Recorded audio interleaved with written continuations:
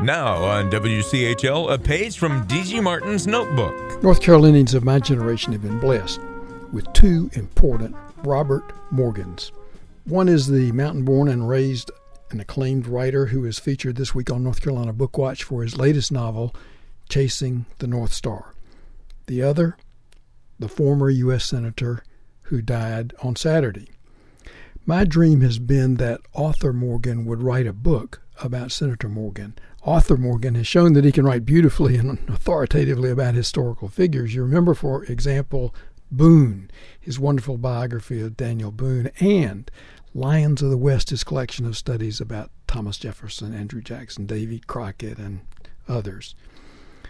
The other Robert Morgan is the most interesting North Carolina political figure yet to be the subject of a major biography. On a canoe trip a group of us made with the aging former senator down the Cape Fear River a few years ago, I heard for the first time some really good stories about North Carolina politicians. But there is another reason we need a good biography of Senator Morgan. A close look at his career could help us begin to see an answer to the question people so often ask about North Carolina.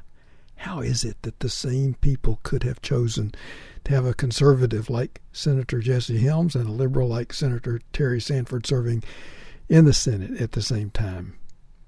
Well, you could come close to an answer if you understood how Morgan could have been an enthusiastic supporter of liberal Frank Graham in the 1950 U.S. Senate race, and then managed the 1960 gubernatorial campaign for segregationist candidate Dr. I. Beverly Lake.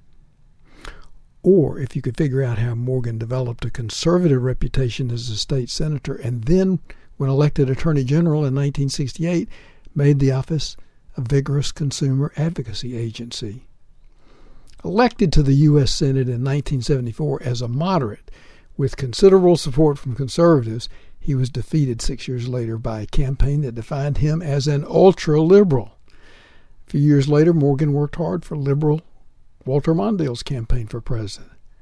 So what was Morgan, a conservative or a liberal?